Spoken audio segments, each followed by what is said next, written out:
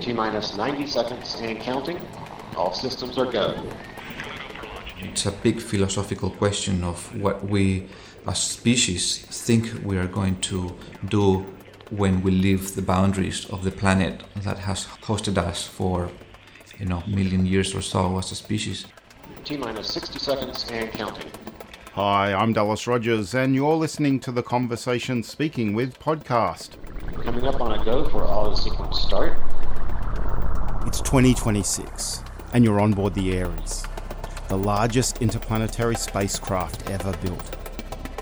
You're on the first colonial voyage to Mars, and your crew will be the first 100 Martian colonizers. Does this sound like a familiar tale? It's the opening sequence in the first book in Kim Stanley Robinson's award-winning science fiction Mars trilogy, which chronicles the colonial settlement of Mars. And for Juan Francisco Salazar, this science fiction series opens up some pretty interesting questions about what we think we're doing when we colonize Antarctica and beyond. My name is Juan Francisco Salazar. I'm an associate professor in the School of Humanities and Communication Arts, University of Western Sydney. I don't know many philosophers that have tried to respond to this question, but I know many science fiction writers who have done very interesting work trying to anticipate or respond to this question. One is Kim Stanley Robinson, an American writer who has worked in the Antarctic. He was a National Science Foundation fellow, so he traveled to the Antarctic and wrote a novel called Antarctica just after his trilogy, the Mars trilogy, is his most famous work.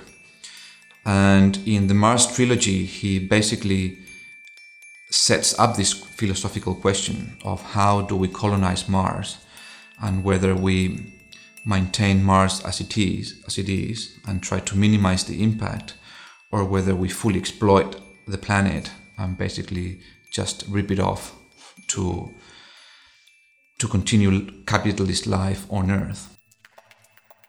So here's the thing about colonizing Antarctica and the regions beyond Earth.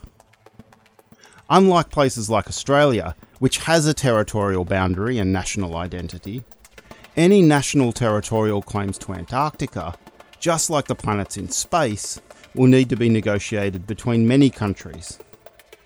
And then they'll need to build a collective identity for these places. So that mirror created by Earth and Mars is to a point similar to how we look at the Antarctic and what the Antarctic reflects back to the world. The Antarctic, in that sense, is almost like an extraterrestrial space within the planet, almost extraterrestrial at the same time as extraterritorial. So the other interest is in looking at how we build that world, in part as a stepping stone for life in other planets. I think a lot of the work that happens in the Antarctic, a lot of the scientific research, not all of it, but a lot of it is in preparation for understanding outer space, where there is the search for microorganisms in other planets of the solar system, or to understanding astronomical processes. So I'm interested in that link between the Antarctic and outer space. And we have a go for auto sequence start. And this all started with a dream. A dream since I was a little kid growing up in Argentina and in Chile. I'm originally from Chile, but I spent my first 10 years in Buenos Aires during the conflicts, the South Atlantic conflict, just before the Falkland War, when Chile and Argentina were about to go to war for geopolitical control of the South Atlantic. So in geography class, in both countries, we were taught the Antarctic, whether the Antarctic was Argentinian or whether the Antarctic was Chilean, and how the country's interests there in doing sovereignty in this in the Iceland, in the southern Iceland. So I had this big obsession with the Antarctic since I was sort of 12, 13, in the back of my mind. And then I became an anthropologist and a media maker, a video maker, filmmaker. And when I was recovering from surgery in hospital here in Sydney, a friend brought me a New Scientist magazine, which I used to read also obsessively when I was a teenager. And there was a report on the Antarctic and the sort of the future geopolitics of the Antarctic, which was a very strange article for the New Scientist, because it was much more a political article than a scientific one. As I was lying on the bed in hospital, I thought I really wanted to do a project about the Antarctic, and all that interest came back. That was hidden somewhere in the back of my memory, and it took me another 5 years to set it up. I think the Antarctic is such a fragile environment and space, and it's changing so fast. Parts of the Antarctic are the fastest warming places on Earth. It has some of the most fragile ecosystems in the world, and the impact that the destruction or the change of the Antarctic is going to have on the whole planet is so big that I hope that a lot of people take interest in the Antarctic.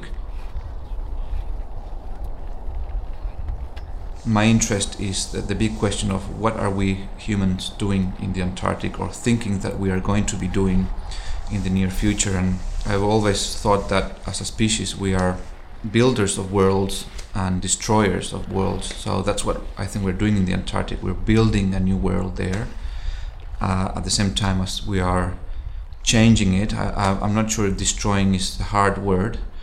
For some we are destroying, that pristine wilderness. But at the very least, we're really changing that world. What exactly is Juan Francisco Salazar doing as an anthropologist in the Antarctic? I wonder, is he playing with academic ideas like the Anthropocene, which is a way of talking about the time when humans started to have significant impact on the Earth's ecosystems? Or is he playing nature against culture? Or is he playing the old science versus social science game? No, what I'm trying to do is to use the Antarctic as a platform for creating a dialogue between scientists, or natural sciences and social sciences. I think the dilemmas and the complexities of doing work in the Antarctic are so big that scientists themselves cannot answer those questions by themselves. So I think the Antarctic pushes us to develop a dialogue. So I'm not putting science against culture. I'm not interested in doing a critique of what scientists are doing there. I'm interested in trying to understand what they're doing, and we share the same sites of research. If a microbiologist is looking for extremophiles in a particular site, that site may be complete surrounded by wilderness, or it could be in a place where humans have lived for the last 60 years. So I'm trying to find this point of connection of science as culture, science as a way of colonizing the Antarctic. And in the one hand, it's a violent colonization, like any human, not because it's science, but because it's human. But at the same time, how different nations, the other part of the academic question is how different nations are finding the need to develop a dialogue, an intercultural dialogue, an international dialogue of cooperation and collaboration in this extreme environment.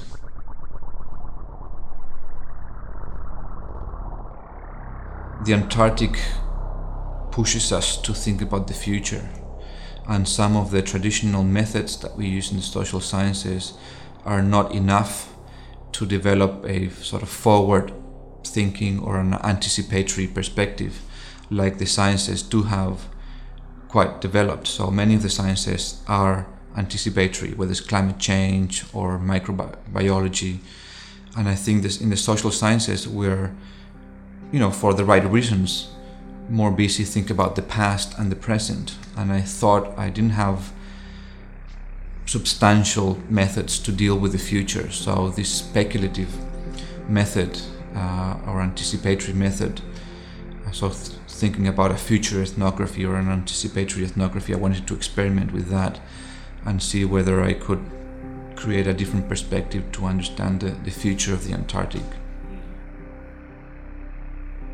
So I just made a documentary film based on the ethnographic research called Nightfall on Gaia, where I take a lot of the interview material and try to develop a speculative and anticipatory but speculative view of the Antarctic in 30 years' time, and try to answer that philosophical question in using a speculative method, borrowing from science fiction but grounding it in a more academic ethnographic project at the same time.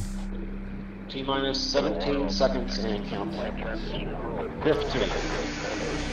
15. So could methods like documentary filmmaking, and indeed ethnographic documentary filmmaking, be the answer to how scientists and social scientists might work together? I think it's still very difficult. I think the culture wars of the 80s and 90s are still there on both sides. I had to deal with a range of scientists, and I attend the scientific Committee for Antarctic Research biannual meetings for the last 6 years.